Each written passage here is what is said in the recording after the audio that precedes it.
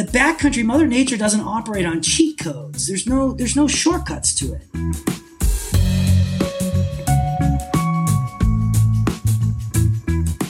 It's highlighted that Mother Nature bats last, and she's so often fond of hitting a walk-off in the ninth when you think you've got the W all sewn up.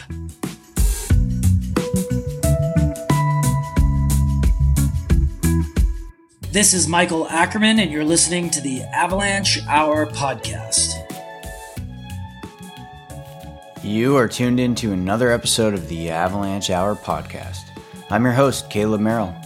The Avalanche Hour podcast is proudly presented by MND Safety, a global leader in avalanche hazard management, and our good friends at 10 Barrel Brewing. Drink beer outside, with additional support from Interwest Insurance.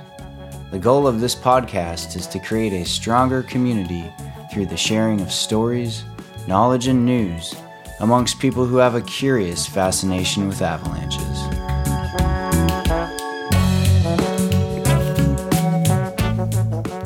I'm real excited to share this episode with y'all today. I sat down with Michael Ackerman, better known as Ack, the Deputy Director of the Silverton Avalanche School. We spoke way back in the fall, and it's kind of a unique experience to have that conversation before such a wild winter, especially for those folks in San Juan County. But I think everybody can speak to having some crazy, unique, devastating, inspiring. All of the feels were felt this winter, I think, by many people in what was a unprecedentedly busy backcountry season, no matter where you were at, due to COVID and an increase in people wanting to get outside, which is great.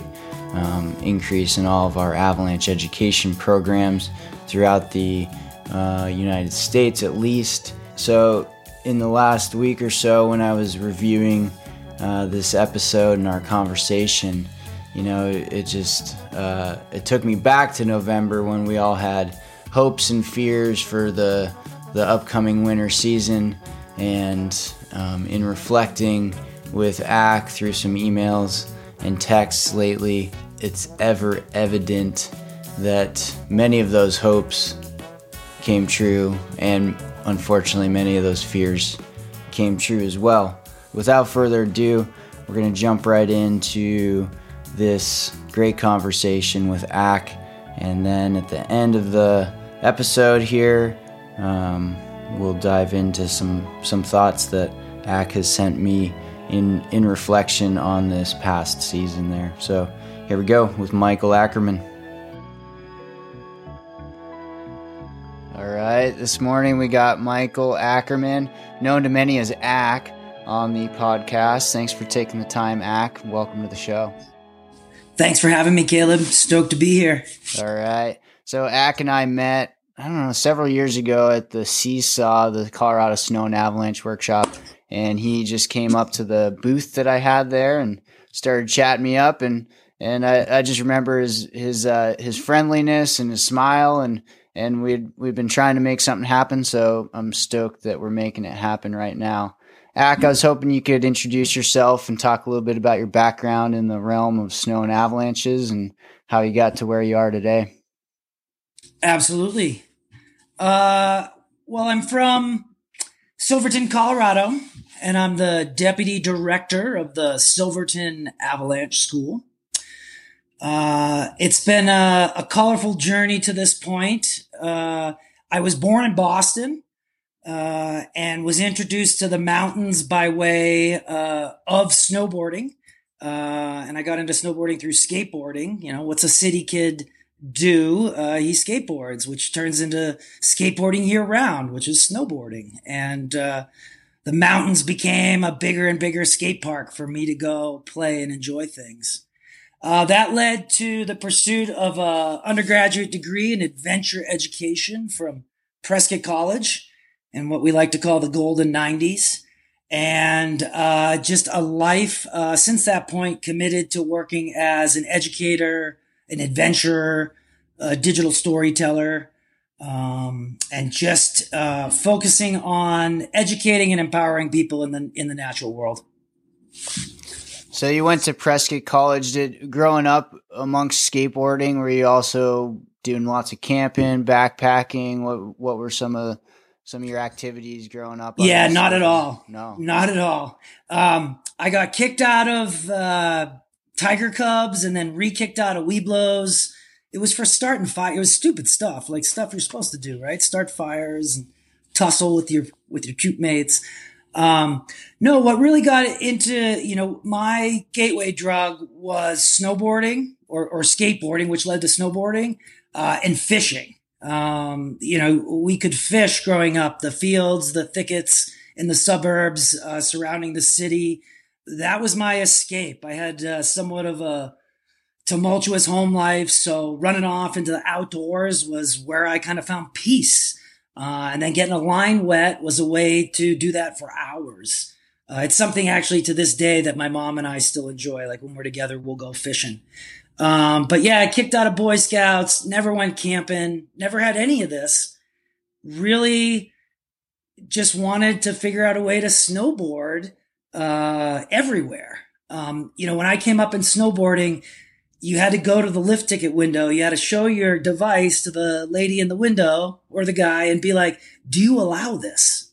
And half the time they'd let you on the hill and half the time they'd say no. And so like a little troublemaker would sit in the lodge and get into all sorts of trouble. So, I'm in high school. I'm looking at a picture from a North Face ad. And there's a picture of this guy jumping over a crevasse with crampons and an ice axe. And it's like the light bulb went off. It was like, man, I got to get me some of that weaponry and some of those skills. And I can just go snowboard wherever I want to. And that really was the intro. And in order to do that, after a lot of error and much trial, you figure out, okay, I need to become competent in campcraft. I need to become competent in gear and equipment selection. And then the next thing you know, I'm studying this stuff at a collegiate level. I'm earning credit.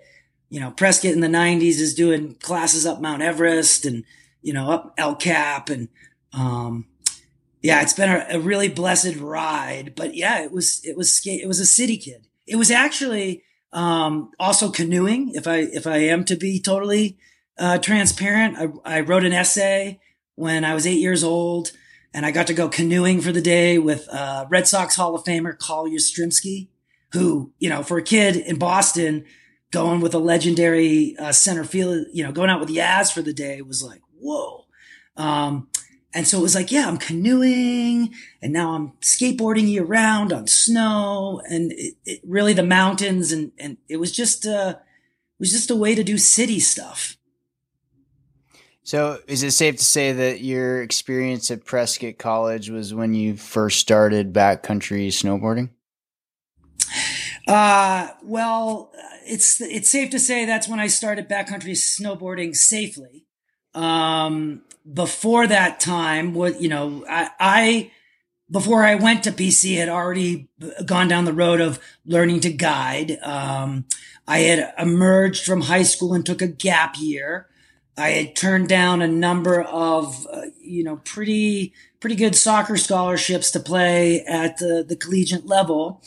And told my mom, I'm not taking the scholarships. I'm going to go be a professional snowboarder. And this is long before Mountain Dew and X Games and terrain, it just didn't exist. So I left home and I went to a ski area in New Hampshire. And I was going to become a pro snowboarder. And it was funny because pro snowboarder at that point meant like I'm now swinging lift chairs and eating a McDonald's value meal, living with 9 other dudes, to be able to snowboard every day. But 2 things happened during that experience. Number one, I met Matt Gormley, who on the East Coast at the time was putting together like the first freestyle park team. This is where folks, some of the more legendary names in snowboarding were just starting to put together their crews. And as a kind of the youngster around all of that, it was like right place, right time. So I got a amplifying effect from being the Grom, at Waterville, in the early days. The other thing is it showed me a way forward as a professional in the outdoor space, if that makes sense. So I had to go home like the prodigal son and beg for forgiveness from my mom. But I said, Mom, I'm home. I was able to feed myself and get rent in on time, barely. If I can put a degree, if I can put some formalized training behind this, I think there's a path for me here in the outdoor space. And, again, there's no lodestar at this point. There's no industry. And I'm dealing with a mom who has just sacrificed everything to give me an education and is counting on me leveraging athletic ability to pay for college. I can still hear the echo of her jaw hitting the floor to this day when I'm like, I'm going to be a pro snowboarder. Because it just didn't exist. But that woman is amazing. And she said, I'll give you 1 year. I'll give you my blessing for 1 year. You go get the loans. You go, you work the 3 jobs. You do whatever it takes to show me that you really need this and that you want this. I did a year at Unity College in Northern Maine in an outdoor recreation program. Prescott was blowing up as the Harvard of the outdoor schools at that point. I took the summer. I said, Mom, this is where I need to be. We road tripped out to Arizona. We were both like, what is this place? And then I engaged and threw the lever on one of the most, if not the most formative experiences of my life. So after you graduated from Prescott College, I imagine that was a bit of a stepping off point. What was your next step from there? My next step, as any college graduate probably encounters, was to figure out what I wanted to do in the real world. At that time, we had a rapidly expanding and exploding outdoor industry and economy. I balanced many, many years of being an Outward Bound instructor with complimentary seasonal stints as a guide. I went down the ski patrol rabbit hole. And the more and more I put my degree to use, whether it was guiding or teaching Avalanche courses, designing curriculum, working with youth or adults, I really started to fine tune what it is I like to do, what populations I like to do that with, and why I feel like that could be a sustaining intrinsic motivator for the unforeseeable. And got it wrong. Found myself in the career of a mountain guide, wiping noses, tying shoes, narrowly escaping with my life because the tips were good. And because the ego inflation of being like, oh, I'm the mountain guide, was really sexy at the time. Eventually, like the patina on that starts to wear off. And you have to get real with what it is that you're all about and what it is you really want to be all about. And for me, that came about when I embraced my identity as an educator. And that has kind of been that was the watershed moment that allowed me to kind of go from this post-Prescott college graduate with wide eyes and big dreams to a more impactful, pragmatic, professional that's at peace with, where he is nowadays. I imagine you might consider the lines between guide and educator to be blurred at times. Absolutely. It's like when you say guide, it should just say see all other job descriptions, right? I mean, you know this. You are at any one moment, you are mom, you are dad, you are priest, you are therapist, you are police officer, housekeeper, disciplinarian, girlfriend, boyfriend. I mean, you are whatever you need to be in that moment because that is what the job calls for. I include educator in that because the best guides are the guides that lift people up, and the best guides are also the guides with a returning clientele. And people don't come back to people that disempower them, right? Education is empowerment. If you empower people, they feel competent and they feel confident. And who doesn't want to come and re-engage with that? So yeah, guiding, see every other job. I do like, however, to like see myself first and foremost as an educator, because that journey, like I think that's the key about it. You know, it's just like Prescott College motto, like it's the journey, not the destination. There's not an end cap to my role as an educator. When I'm hired as a guide, there's definitely like an end cap to that experience, that relationship. And for me, who's always looking for like more substance and a more holistic experience, that's just what I gravitate to nowadays. Sure. So how did you find your way into Avalanche education? What are some early memories of your own Avalanche education? And then how did that morph into experience of facilitating other people's Avalanche education? So for me, a lot of my experience and understanding about and with Avalanche education comes through a personal touch with avalanches and phenomena in snow, the good, the bad, the ugly. I'm fond of these SASisms that we use at Silverton Avalanche School in our instruction, and one that I love to throw at students when they come and they learn all this stuff from us is, you know, there's always a never and never an always. And I routinely see that play out in the snow and avalanche world.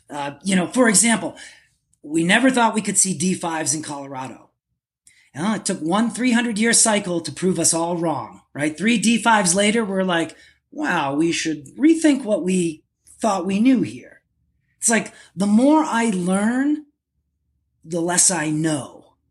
So when I think about my on-ramp into avalanche and snow education and doing this work, it were experiences that were like, I thought I knew something and then I was proven wrong, that remain to this day what I think about and the catalyst for it all. You know, for me, it was two things. One, it was this concept of like slab avalanches don't happen in the East. That's like a trope that was delivered when I was growing up. You'd hear it from like new schoolers. You'd hear it from the flannel shirt, woolen knickers crowd. Like, just slabs don't happen in the East, or they happen in tucks when the head wall is undermined with water.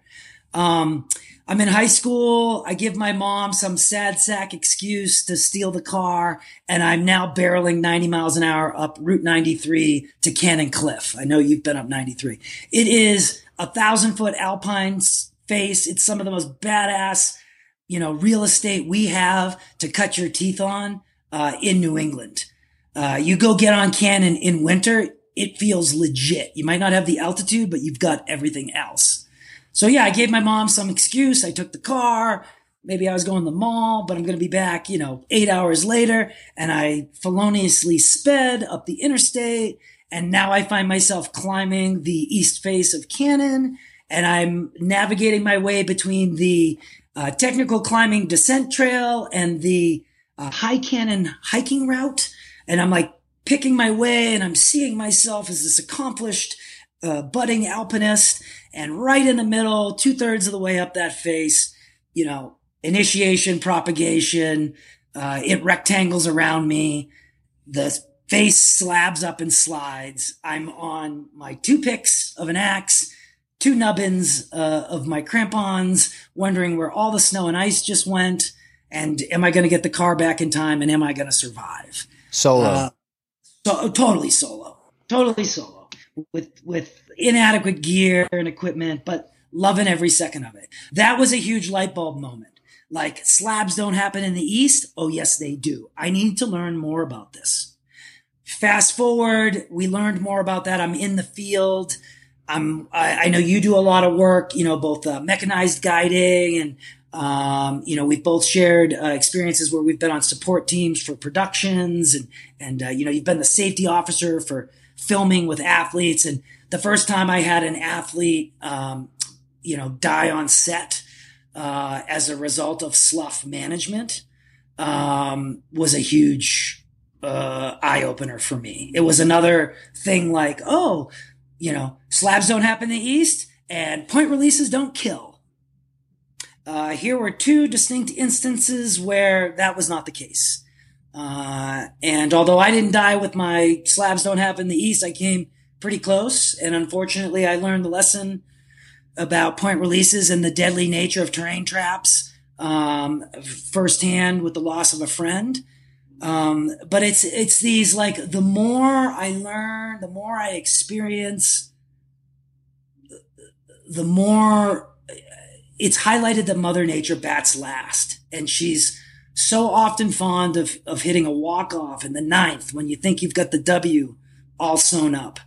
And a recognition of that brings about, or it's brought about for me, two things. Humility.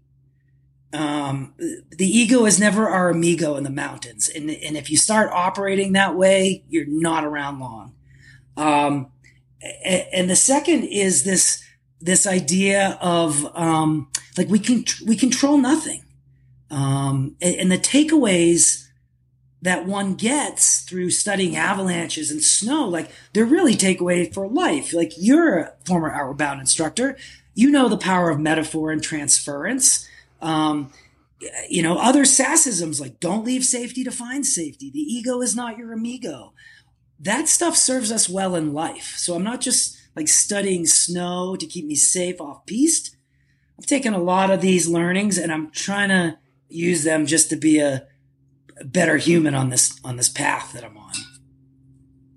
So you keep coming back to, or I keep hearing some sassisms sprinkled in there, and I can't help but think that that you all have a fairly unique culture in your small mountain town of Silverton. Maybe you could talk a little bit about the Silverton Avalanche School, and a bit more about the history of Silverton and avalanche research that's gone on there. Sure. That's a great question, Caleb. Silverton itself is an extinct volcanic caldera. The landscape, the processes by which the land was formed, was extreme. It was rugged. And that theme of rugged processes playing out over time continues to define what Silverton is. You have to want to come to Silverton, Colorado. We are the only town in San Juan County. We're the only municipality in San Juan County. We are the highest county in Colorado. We have the highest mean elevation of any county in Colorado. We have the highest proliferation of 13ers in any chunk of real estate in Colorado. And interesting enough, all of that terrain is accessible walking right out your front door in town. So for the alpine-minded set amongst us, it's a great place to call home. In regards to avalanches, it is the center, and I'm going to steal, Don Bachman's quote here, but Silverton is the center of the avalanche universe. And it's not because we have more avalanches than anybody else, but it's because we're dealing with this finicky continental climate. Maybe we'd have the Kansas Avalanche School if Kansas had mountains because of the continental conditions there, but they don't. So we're in Silverton because the walls seem to be falling at all times for reasons which we do and don't understand. In the 70s, INSTAR, which was a project to study the atmosphere, Arctic conditions, weather, and snow, sponsored by the University of Colorado, was based in Silverton. And it brought people like Don Bachman to town. It brought Richard and Betsy Armstrong to town, where they developed things like the avalanche atlases for San Juan County and Ouray County. A lot of locations like to claim that they've got the most dangerous, road in the contiguous. But I will say 550 from Ouray to Durango definitely puts up a good case. Just between Silverton and Ouray, you got Jeff Davis doing CDOT, and CIC avalanche forecasting and mitigation. Jeff and Ann and the rest of the team, like, they're putting their eyes on 139 different paths that threaten the road on the daily. And that's just what threatens the road. You got to want to come to Silverton. You got to brave a mountain pass, or you got to penetrate the largest Native American reservation in the U.S. if you're coming up from the South. You have to want to come here. But for those that do, they tap into this rich history. So we went from Instar to, you've got the work that Ed and Dolores LaChapelle did in Silverton. It bled over to Alta. Their work led to the Fredston and Fessler work, Jill and Doug and the work that they did in Alaska, giving us the triangle. That led to work from contemporaries, folks that came after them, like Tremper and Atkins. And it goes all the way through to what Craig Gordon did to Know Before You Go, what Mark Smiley's doing nowadays with his Avied. Avalanche education started in Silverton in 1962 when Sheriff Virgil Mason asked the Instar scientists to develop a safety training for the residents of the mountain hamlet. Like, we have towns in the San Juans where folks will wake up, they'll dig through debris to get to their job, and they'll have to dig through a subsequent debris pile to get home at night. It's like, we should really train people up. Like, we have people getting smoked on their way to work. Every minute the highway's closed, it's $1 million in lost revenue for business and industry. We've got a rich mining, history. We've got electronic transmission cables, and we've got all of this stuff. This is why people come to Silverton to study. And that's why kind of the bedrock of Avalanche education was formed in Silverton. And this may be a point where everybody's like, oh, this guy is so cool, where I start to rub some people wrong with this podcast. But, I like to quote my good friend, Hutch, who I know you've had on the show. He's fond of telling me and anybody that'll listen to him, we're not doing rocket surgery here. What we're doing is the triangle. We're talking about weather, snowpack, terrain, and how all that objective information is overridden by subjective humans. That's it. It hasn't changed. So as we get sexier with tools and technology, the fundamental principles of Avalanche education, which were cemented, right? That foundation was poured with what we learned in the San Juans in the late 60s and early 70s. That continues to be what our school is about here in the 21st century. That's it.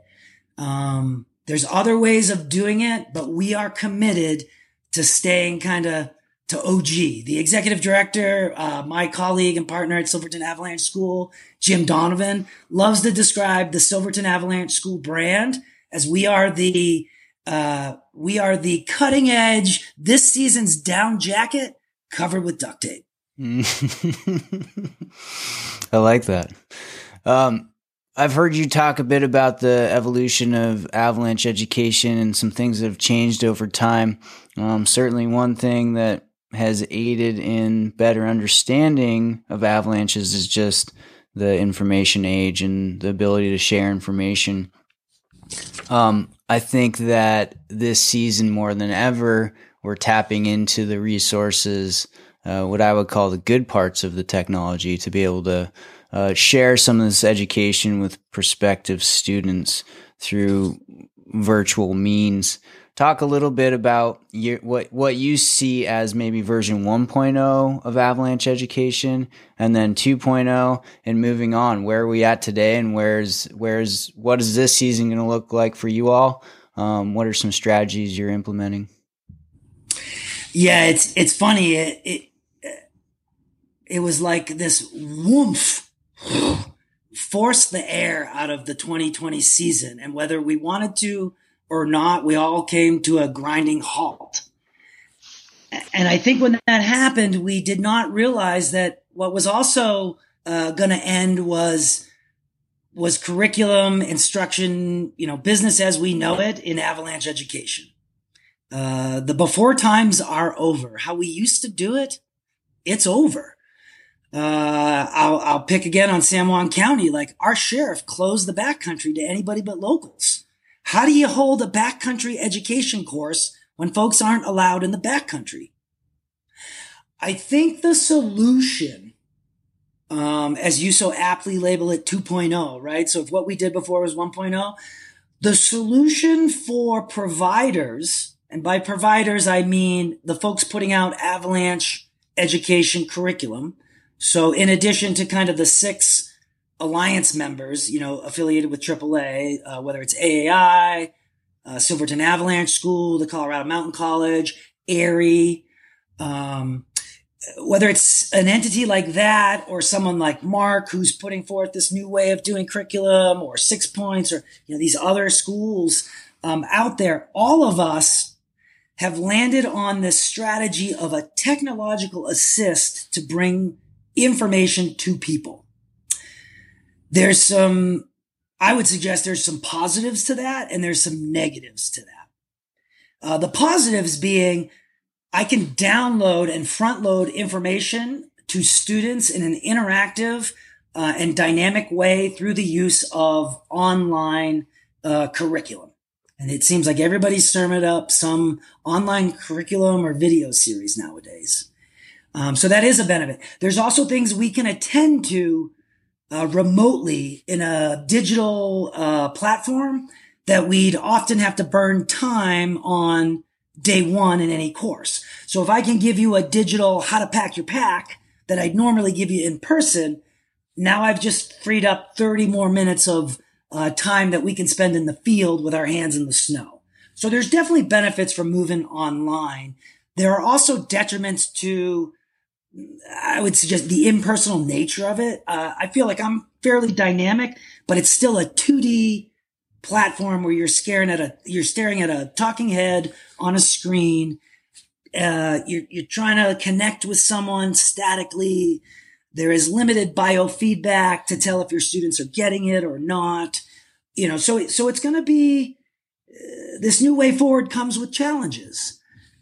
We're trying to bridge some of those challenges, especially when they're pedagogical obstacles. Like, we don't want the delivery method to impede with the acquisition of knowledge or the cultivation of competence. Like, the computer, the approach should never get in the way of somebody getting it. Like, I tell my faculty, I never want to hear, like, I taught it, they just didn't learn it. That is never an excuse from an educator.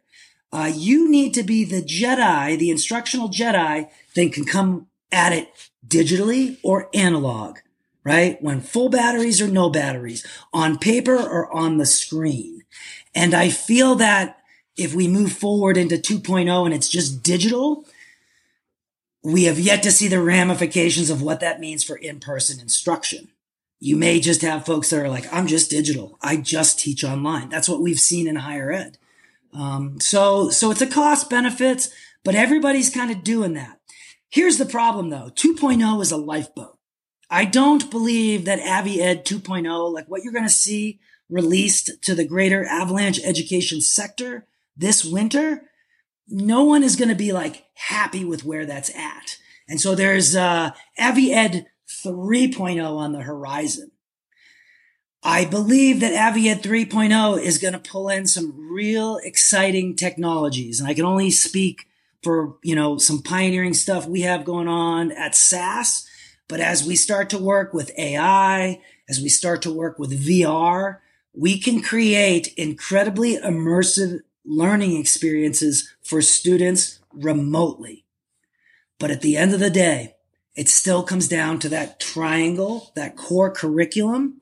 It comes down to a humble and experienced instructor that can model and actually demonstrate techniques. And that includes being in person for that instruction. So I do not believe Avalanche education is ever going to escape, nor should it, the experiential, hands-on, immersive experience that is your field portion of the program. I do think we're having to adapt nowadays post-COVID. And I think when we get 3.0, we're still going to be bringing folks in person to learn, because that is how we cement it. And that's where I'll go back to feeling blessed to be in at Silverton, because, it's the triangle, it's the professor, but it's also the venue. And people want to come and study snow and avalanches where snow and avalanches are happening. And if your home turf is one of a continental climate, I think there's no better landscape or arena to come and take a real deep dive into that, Ed. So as we adapt to different ways of sharing this information and knowledge through Avalanche Educations, as you stated, some things never will change. The basics are still there. And it is, I find it easy to lose sight of that sometimes amidst all this information. And I find that my digital bandwidth is just pinging at the end of the spectrum oftentimes. So talk a little bit more specifically about the strategies, about what say a rec level 1 is going to look like this year at SAS. Sure. Let me back up for a moment too, Caleb. I want to preface this by saying there's been a big shift for the Silverton Avalanche School this year. Whereas we've moved away from being an AIRE provider for our recreational programming. So I want to just preface all my comments with that understanding. And for me to maybe roll into that, I would like to share my own journey as an Avalanche educator and professional. It seems easiest for me to frame my or this answer within my journey. So sure. I was lucky enough to come out of Prescott with this adventure ed degree. And at the time, one of my mentors at Prescott, Dr. David Lovejoy, who is just amazing. If you know Dr. Love Snow, influential, starting Kachina Peaks. He was the guy that convinced me that like you could study snow in Arizona, even though like our nearest mountain was not very close and arguably not in Flagstaff. But he was big on telling me like, Michael, it's not about the letters. You don't just go do like a 5-day training and then suddenly you're all like certified up to be like the all-knowing head, in this particular area of expertise. But being a young, wide-eyed, want to do right, want to accelerate my career, I emerged from Prescott looking to do every training, every cert, AMGA rock and ski and LNT masters. Because when you're like 20 something years old and your resume is like, yeah, I'm like a ski patroller and I climb hard and like, that's all you got. And so doing those trainings and putting those letters, like that is your pedigree. So I was lucky enough to be in one of the first AIRE cohorts. I had mentioned like I was cutting my teeth and learning to guide back east on Mount Washington. I was teaching AIRE curriculum for the Appalachian Mountain Club. They had purchased the curriculum and I was sent, it was either AIRE's second or third cohort. This is early 2000s, sent from New Hampshire out to Tahoe. And I did course leader and instructor training. And man, was that, this is almost as powerful as the Prescott College degree. I met Murph. I studied, I learned this stuff under Bela and Howie, under the dudes that basically brought it to the sector. And I was smitten. I drank the Kool-Aid. I probably drank Bela's Kool-Aid the most. I would say he was probably most in line with the professional I've become because he saw himself as an educator. The skiing was secondary to your charges experience. But like I went down that rabbit hole and embraced it wholeheartedly because at the time, when Paviard had that idea for AIRE and Crested Butte, like we needed something. It was the same thing that the AMGA did with mountain guiding in the United States. It's like everybody's hanging a shingle. When I did my first level 1, the instructor, was telling me how the lunar cycle and the high tide affects the snowpack. And you know what? That may be, but like right now we need codified research-based information driving curriculum. And we need that to be at a national campaign. And AIRE stepped up and filled that void. And man, I was happy to be like a loyal soldier in that effort. And had fidelity to that curriculum and that way of teaching Avi-Ed through the 2000s. AIRE, and I don't want to speak for AIRE, but as my experience went with them, hit a bit of tumult the end of the 2000s. And it was related to a couple things. It was related, to some ED turnover. There was a time there we went through a couple different EDs. We went through some like clarity with curriculum, what's going to happen here. And then like with the whole DMF and the first version of the Blue Book, there's a lot of stuff that started to get rocky, and as a nonprofit, my graduate work has all been in nonprofit leadership. Like I get the life cycle of businesses. Like you go from adolescence to teenager to adulthood. And as you grow up, it gets rocky. But for a lot of us old timers who had like engaged at the very beginning, now it was like, I'm paying dues, and like, I'm paying dues for what? I'm not getting any smarter. I'm not getting any new curriculum. I feel like I'm paying dues to create a position where somebody checks to see if I've paid my dues. So then they come back and get my due money, and then I continue to fund. There just wasn't a lot of impact. And then in 2014, when SAS initiated the conversation, SAS initiated like we should split rec and professionals. It kind of breathed new life into the industry as a whole. We talk about A3 gaining new relevance. Definitely ARI. We felt as an ARI instructor, course leader, I felt the energy of like, wow, this is a whole new product and a new path and a new way of talking to people. We refined the Blue Book. But something happened post-split where I had to teach curriculum like at the Silverton Avalanche School, which is a school that not only teaches recreational programming, but does pro, industrial, tactical, transportation. Like rec is one sliver. We're a school. You're coming there. There's different wings of the school, and you come there to study snow and avi phenomena. But that's not necessarily like you as a weekend warrior using the Blue Book. And so I'm being exposed to all these other curricular approaches, all the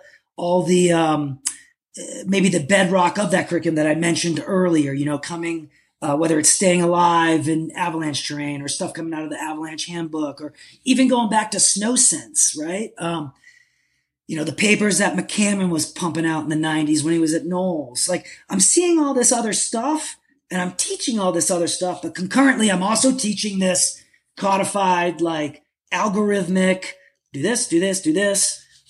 And so I'm just vibing on like, wow, I can teach it all. I got different slices. At a certain point, the feedback from students started to weigh heavier on me than my ability to be everything to all people. And it felt like to me that there were certain curriculums, there were certain instructional methods, certain lessons or ways to teach people that are substantive, that leave you feeling filled up. And there are certain ways to do it that are more fast food and leave you hungry 2 hours later. And the more I heard this feedback and the more I, heard anecdotes of people like, I did this training, but it didn't click, or I did this, but I need more, or I just don't think I did it right. It made me drill down because I was involved with all of it and have to ask myself like some pretty serious essential questions. Like, what is the best way to teach this stuff to people? And what is working and what is not working? I'll close the ARI loop. ARI, the former ED of Silverton Avalanche School, before I became faculty there and was considering coming on board, was quick to remind me that I had a good thing going on being an ARI instructor. That ARI had sunk, a lot of money and put in a stranglehold through marketing and outreach, for their programming. And I was the beneficiary of all that work. And that is 100% true. Just think of how the world uses ARI 1 and Rec 1 synonymously, right? Like, I'm going to get my ARI 1. Mm-hmm. Yeah, but you did it at AAI and they don't teach ARI. Yeah. And that's just the ignorance of the consumer, but it is also like marketing brilliance. Somewhere along the lines, though, That's like bring it to the masses and trim it down to fit a certain chunk of instructional hours. And, this plus that equals competence and, in a system that you can just plug and play and go and do what you want to do. It started to feel downright disrespectful to how I teach and how I am trying to get backcountry travelers and recreationalists to like learn and grow as safe and competent users of the off-piste. There was tension there. I definitely want the 5-course meal. I not only want that to feel full, I want that because I want to look back at that meal, at that experience, at that restaurant with a fondness, with almost a nostalgia that makes me like embrace the learnings coming out of that and long for more of that. It was at that point that I could no longer kind of keep the multiple curriculums in play at Silverton Avalanche School. I'd say the last couple of years, we've always done our own rescue curriculum. We were clinging to the Rec 1 and Rec 2, and I was making a strong argument about the marketing. And I want to say, just, for the record here publicly, it was also a relationship-based thing. Liz Meter-Riggs, who stepped up at Aerie, post-tumult to give direction to that organization. She'll never admit it, but she single-handedly probably did a lot to save that organization and cement it. And now in 2.0, it's clear like what that product is. And for us at Silverton Avalanche School, it's just not going to work. What's great is we all sit at the Pro Alliance table and we have these conversations, and you can't get into a SAS Pro 1 without, taking a Rec 1 and a Rec 2. And we honor Aerie 1s, we honor AAI 2s, and we've all enjoyed that kind of reciprocal relationship. But I do notice, the relationship's getting strained in the lifeboat nowadays. There is a fundamental I don't want to say breakdown, but there are competing ideas about how we best reach out and touch and educate users. Some organizations are going to label people in terms of like demographics. So, in my final seasons with Aerie, we talked a lot about city folk versus mountain folk. At SAS, we see backcountry folk. I don't care where you come from. My goal is to educate you and help keep you safe and cultivate competence for you being in the mountain. That's it. I could care less where you park your car or lay your curls down at night. I don't teach a different way to one demographic or another. I'm also not a fan of slick PowerPoints or clever acronyms or there's no shortcuts to the top. And when we try to distill curriculum down to, with the best intentions in mind to make it simpler, more user-friendly, more graphically and aesthetically attractive, I think you lose the journey. And you need a curriculum with some teeth to it to really show you as a student, you don't know what you don't know till you know it. And so if it's just this real short, fill this out, fill this out, fill this out, and this equals today's choice. The backcountry Mother Nature doesn't operate on cheat codes. There's no shortcuts to it. And again, not to keep bashing on Aerie here, but everything in that curriculum is set up on the timeline of the winter. It's very linear. This leads to this, and then we flow to this, and then close it with this debrief, which leads into tomorrow. And that's great. But I'll pick on myself. I'm a humanities guy. I see the world in shapes and colors and action verbs, and I am nonlinear. And so our curriculum is framed through the metaphor of a story. The backcountry is always telling us a story. Our goal is to get our students to become better listeners. Every bit of information that we need to make more informed decisions, that information is available to us. So oftentimes we fail to recognize, fail to read, fail to listen to that information. So our curriculum just brings it back to the triangle, just brings it back to those objective outside legs of that isosceles, which is, weather, terrain, and snowpack. And then it filters through a final conversation based upon who I am and what I'm all about. How am I impacting about what am I influencing? What am I doing that's going to decide what happens next year? That's it. Like super simple, super streamlined, right? We've got objective information, objective inputs. Boom, boom, boom, boom, boom, boom. We have this subjective organism in the middle that tries to make meaning out of all of it. Let's talk about how we override all of those heuristic traps that we are so wont to fall into. Let's create synthesis about all of that. Let's have an agreement. Let's communicate. Moving. That's it. That's it. I think the other thing that we realized as SAS, and the reason we needed to go to our own curriculum, was we have partners both in our range and across Colorado who were trying to get more, either like they were trying to get more instructors groomed up, more course leaders, and there was just a lack of training, a lack of opportunity for folks. We were hearing from outfitters that they have IFMGA mountain guides with 3 decades of snow and avalanche experience, but because they hadn't taken a ARI course leader training, they couldn't lead an avalanche course. And so I'm getting student feedback and I'm getting in-industry feedback, and I'm trying to cling to these personal relationships. But at the end of the day, it was like something's not working. And Silverton Avalanche School is empowered as a reputable provider of curriculum, and arguably the folks that brought it to the United States or made it happen in the 20th century, like arguably like this is our time to answer that call. I am fully of the belief that the school that brought you avalanche education in the 20th century is uniquely positioned to articulate what avalanche ed looks like in the 21st century.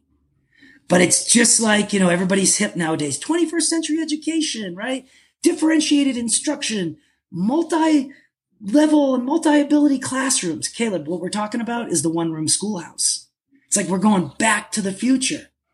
So that's all we're doing here at Silverton with our curriculum is like, forget the graphics, forget the algorithms, let's go back to the triangle. Let's go back to the objective, the subjective. Let's have clear processes that allow us to make meaning out of it all. Let's reflect and refine. Moving. That's it. That's SAS. And I think because we are a school and we have faculty and people that are committed to, researching what's the best way to teach this. Manuel Genswein, who we should totally have on the Avi Hour podcast, right? Like he's our faculty advisor for rescue. There are things that I'm doing in rescue this year I didn't do last year because real time we experimented with techniques, fed that data back to Manuel. He's able to crunch the numbers and it's like, oh, now we will shovel this way instead of this way. I mean, the tools, the techniques, the technology, they change so rapidly that you cannot have a static curriculum. You cannot have like a static template where it's just plug and play. We don't know what we don't know until we know it. And again, the more I learn, the less I know.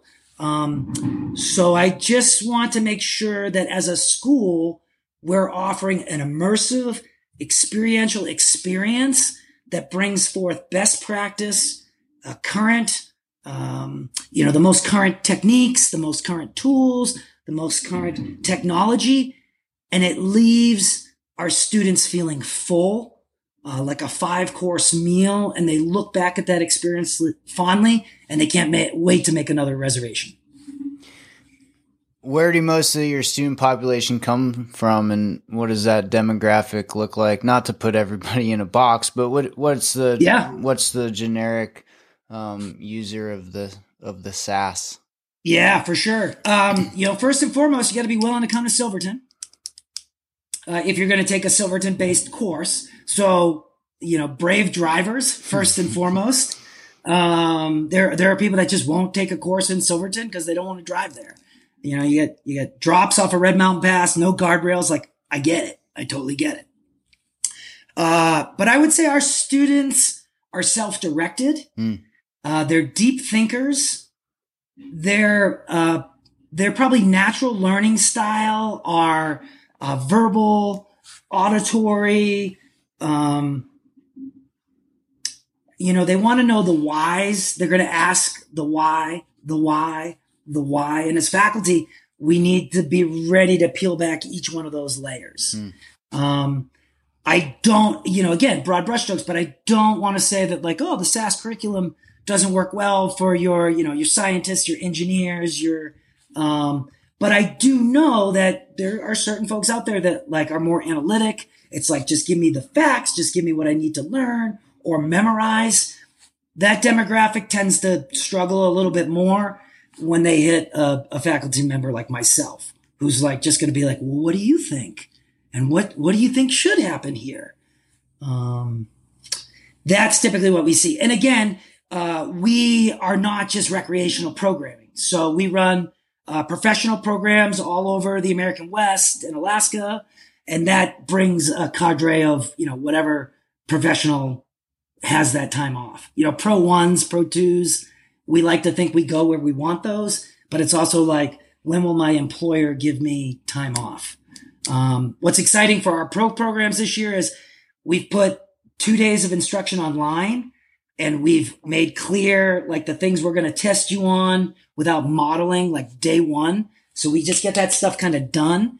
And now we've trimmed our field experience down to 3 all day in the field immersive experiences. And then you take your test and then you're out. So that should help us. I mentioned the tactical program.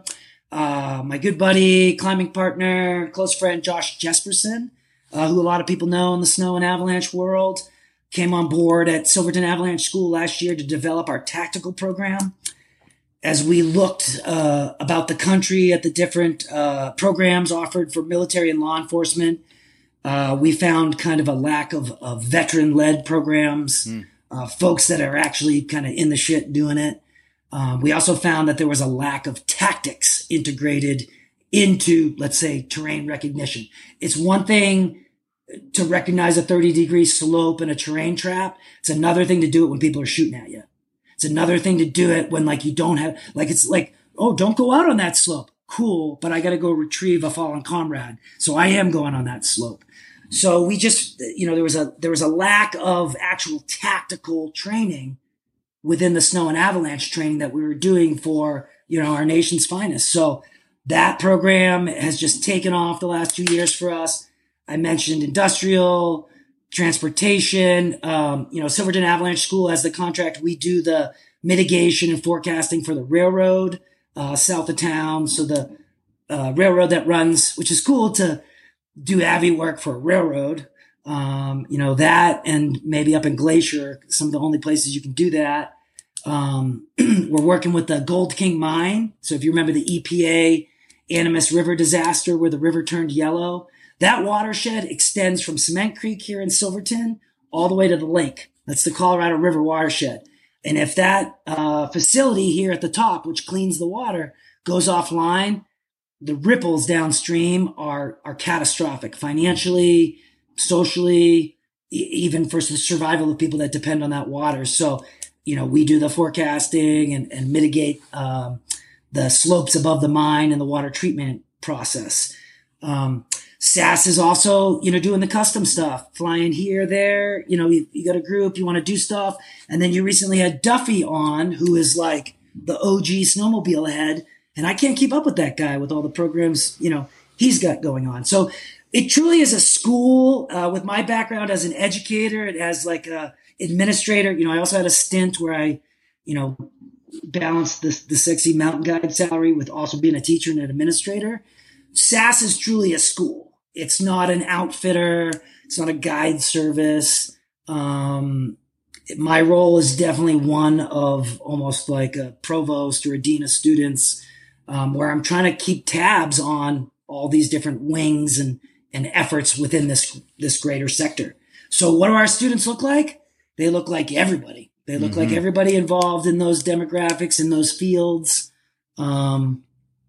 Yeah. Well, certainly the strength within our community, I think, comes from our differences. So it seems like you have a pretty diverse population within the community, not just in Silverton, but amongst Silverton Avalanche School as well. And as we build upon ideas of curriculum in the past, it sounds like you all are doing exactly what needs to be done for Silverton Avalanche School at this time. So that's exciting to hear about some of the curriculum changes that you all are making.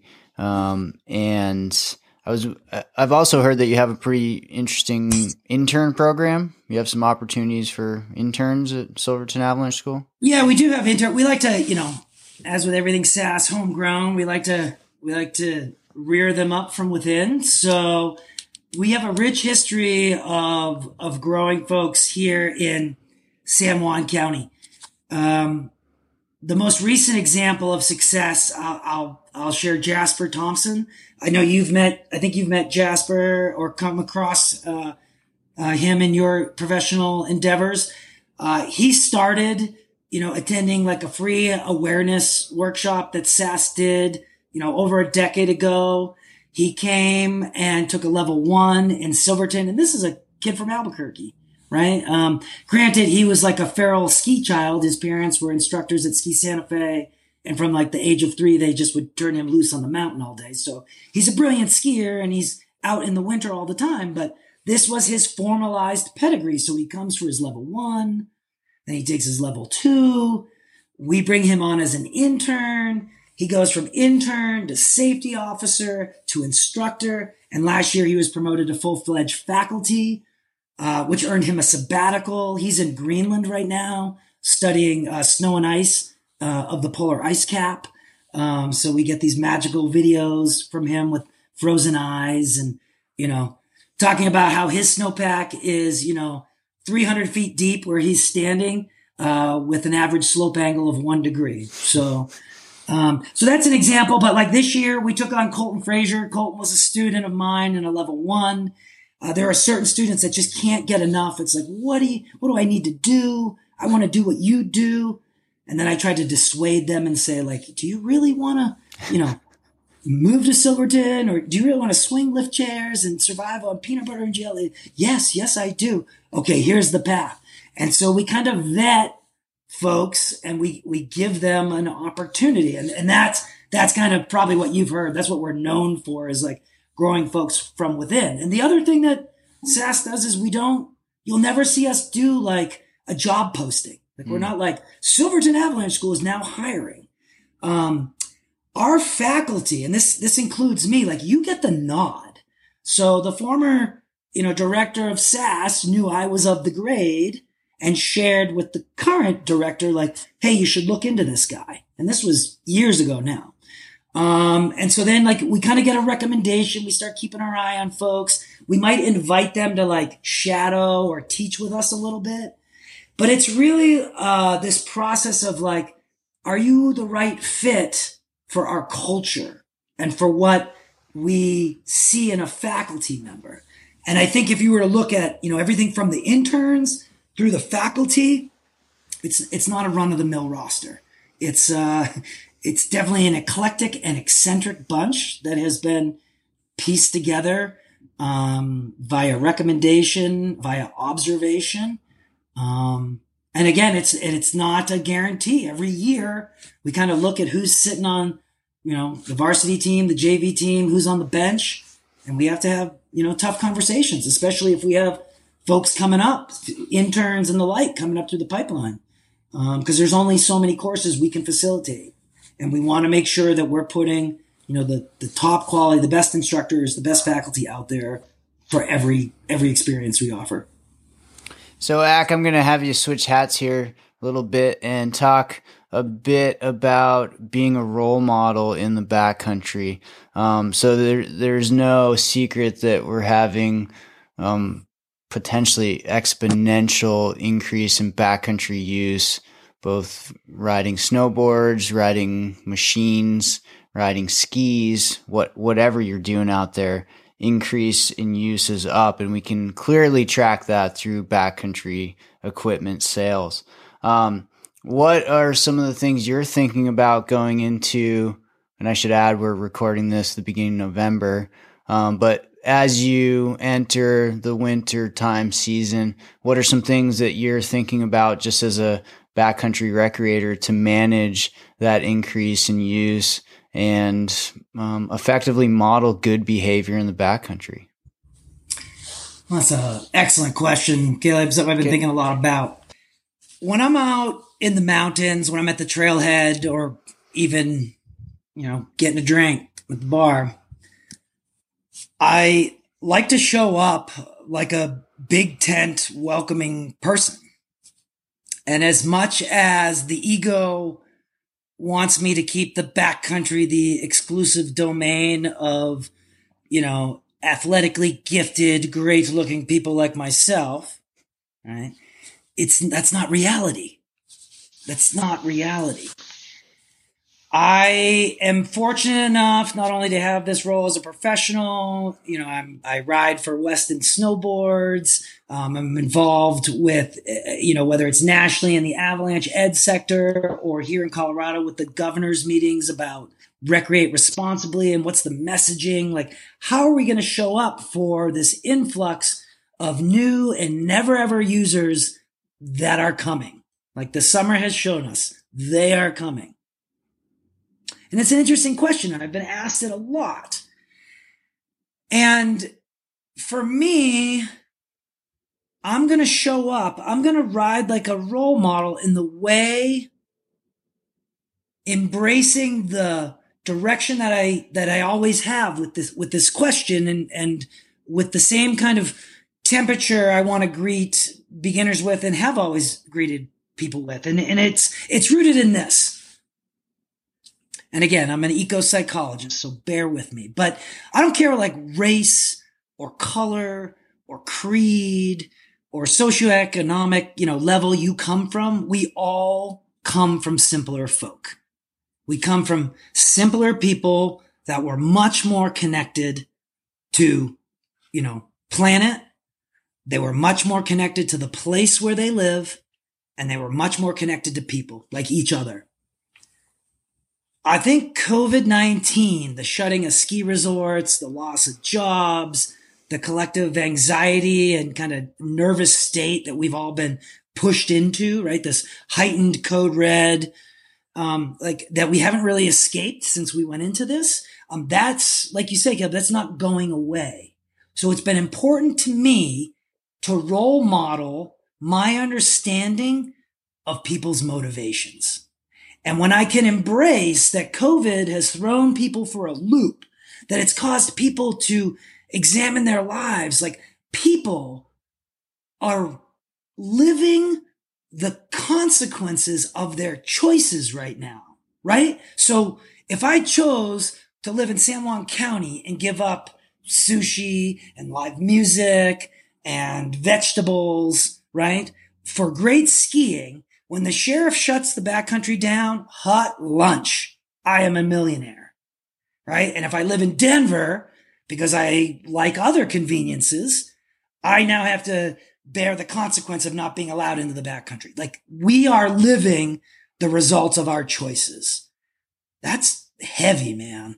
And I think understanding that leads me to come back to this idea that we all came from the simpler folk, right? Folks that were connected to each other, connected to planet, connected to place. And in the end, those are my motivations for being in the mountains and backcountry skiing, right? Like 21st century, the before times, we had it real good. Some might say, Michael would say, like, we had it soft. There's very little things we need to suffer and strive for. We lack like significant rite of passage. Our food, our shelter, like all those basic needs are like met. So we have this ability to go create all this abstract fake shit, right? Like living used to be the job. Now, because living's so easy, we invent jobs. But within us is still that simpler person, that DNA from your ancestors. And you wouldn't be here if your ancestors were not connected to the planet, to their place of home, and the other people in their church. Like, you would not be here. And so that to me is what's happening now. And when I can center myself in that idea, man, does it take the ego out of it? Man, it keeps me welcoming. It's like folks know what matters to them now, and it might not be what mattered before. And a lot of folks don't know why they're doing it, but they're getting outside, right? Like this summer, we saw people just go out into the backcountry. You look in like Reddit, and it's like all these pictures of like, here's my first time camping and da-da.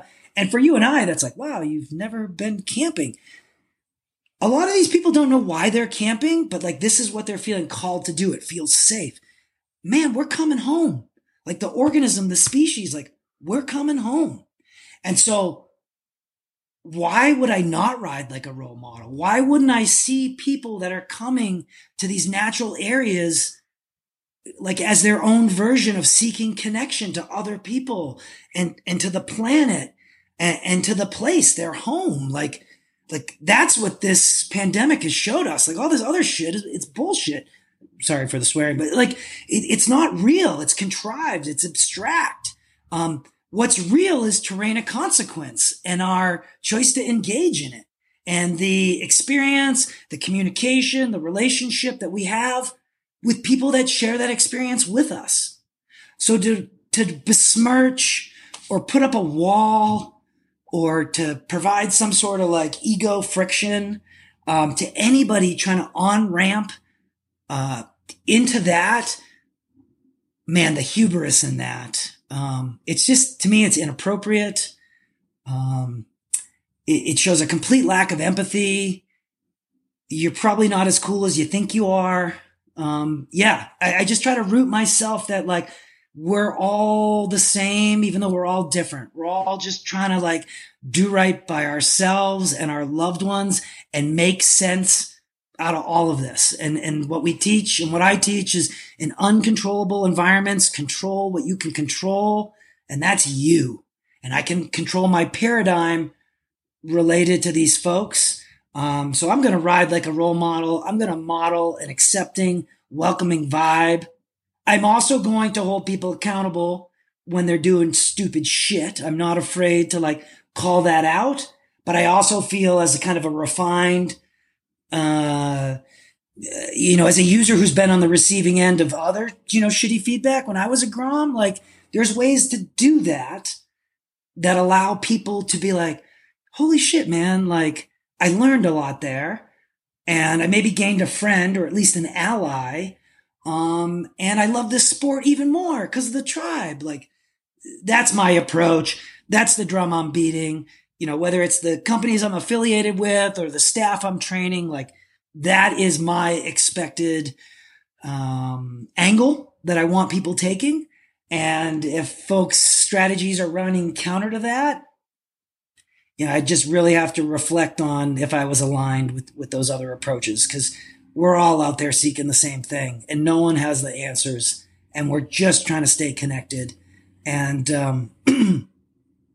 some heavy shit, man.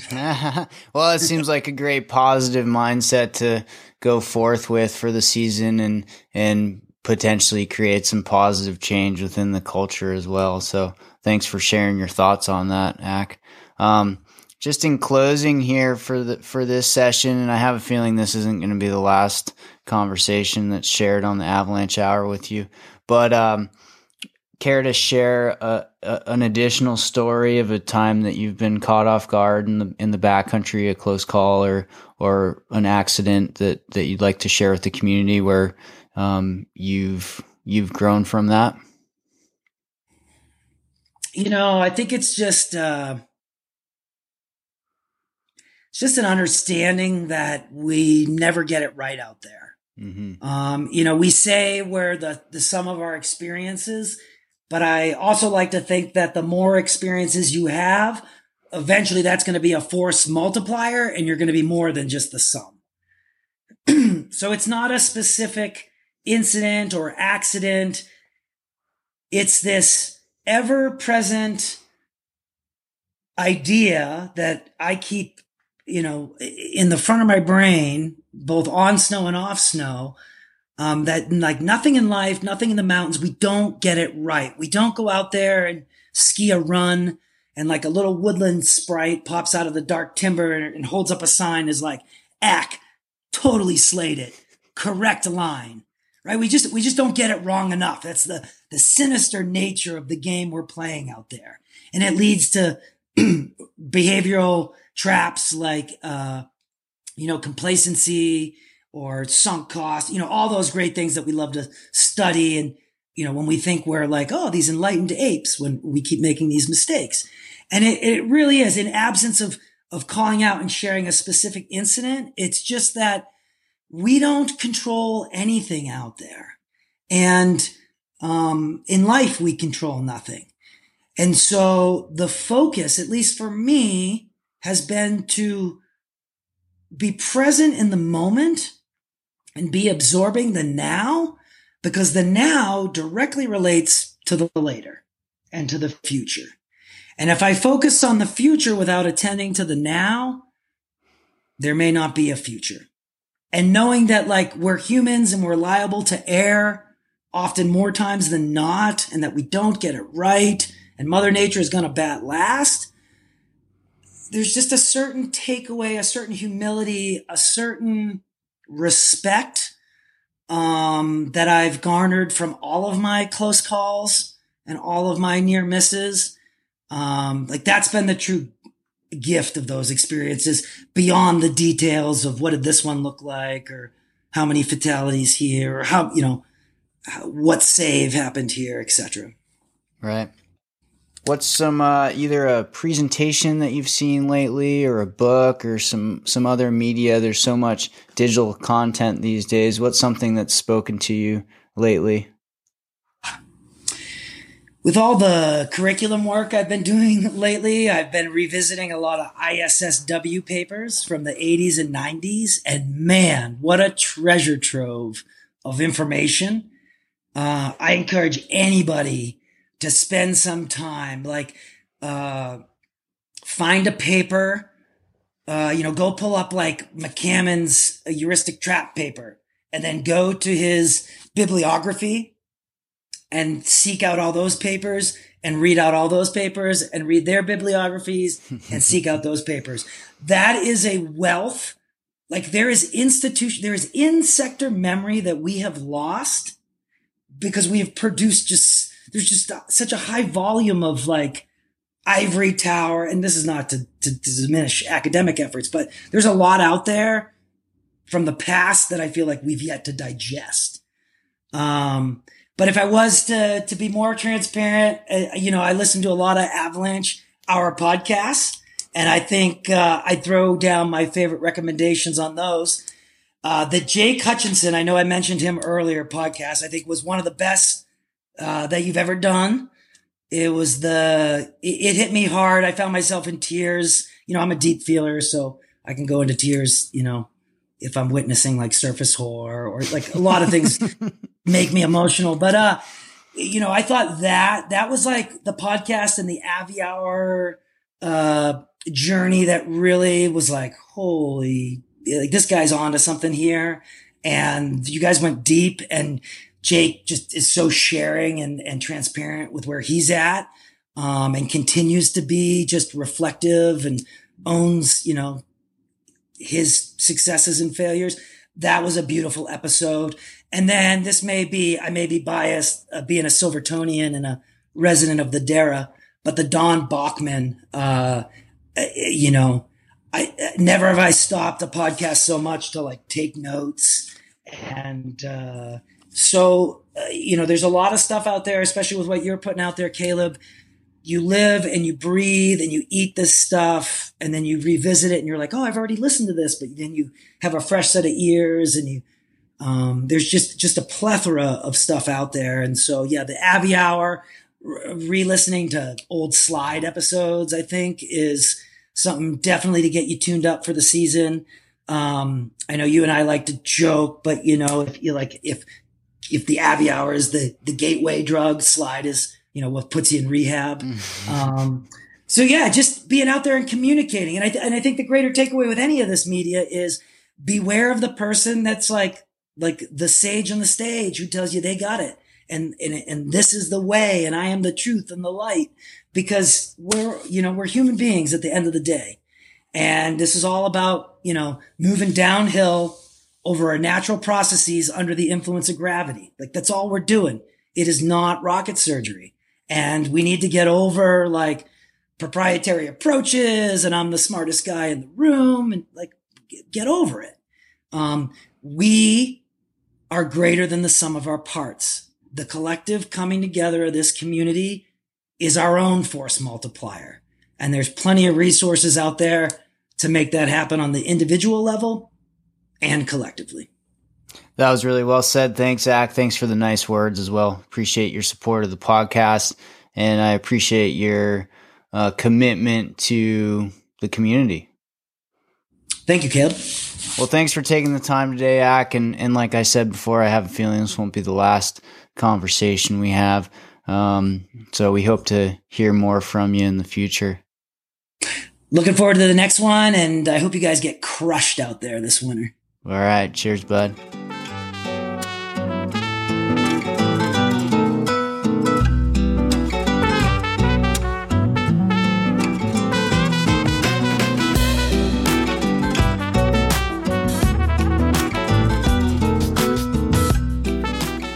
Ak wrote to me in an email this morning that the Silverton Avalanche School was born of Avalanche Rescue. We feel we walk our talk and can teach snow safety from a place and perspective of experience and humility. Many professionals will go their entire career without an avalanche incident or accident.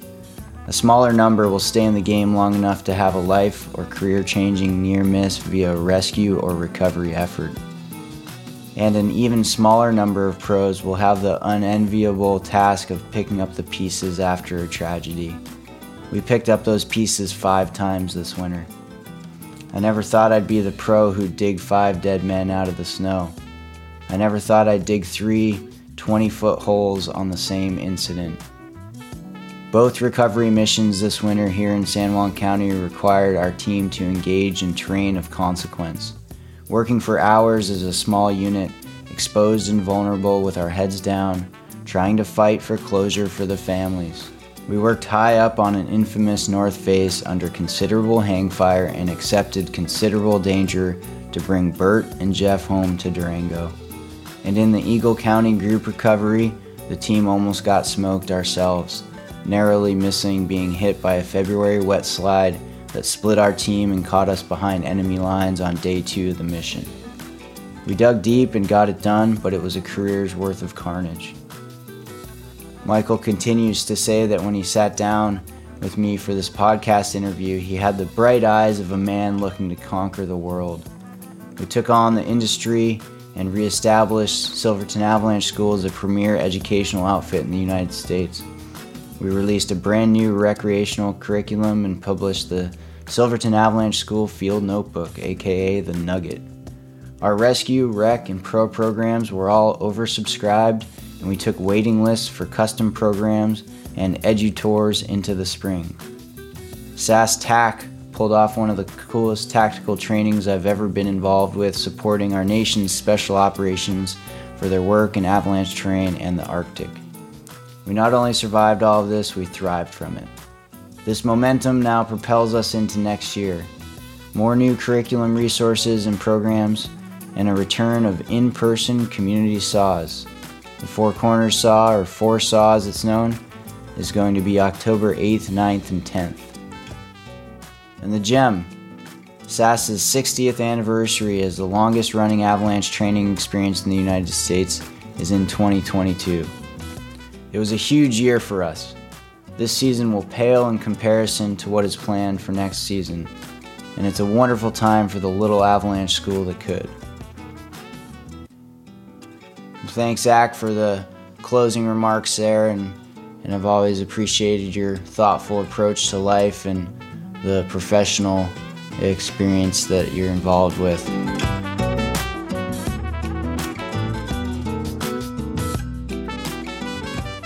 And big thanks again to all the sponsors of the podcast.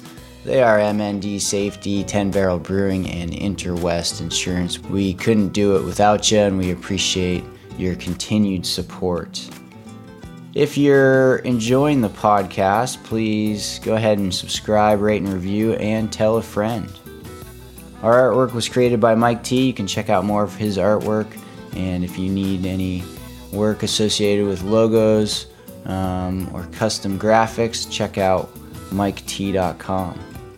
Music on today's episode was performed by Ketsa with permission from the artist, and you can find more of their tracks at ketsa.uk. Don't forget to follow us on the socials to stay up to date with upcoming episode releases. You can find us at the Avalanche Hour Podcast on Instagram and Facebook. Until next time, stay tuned, stay safe, and keep having fun out there. Cheers.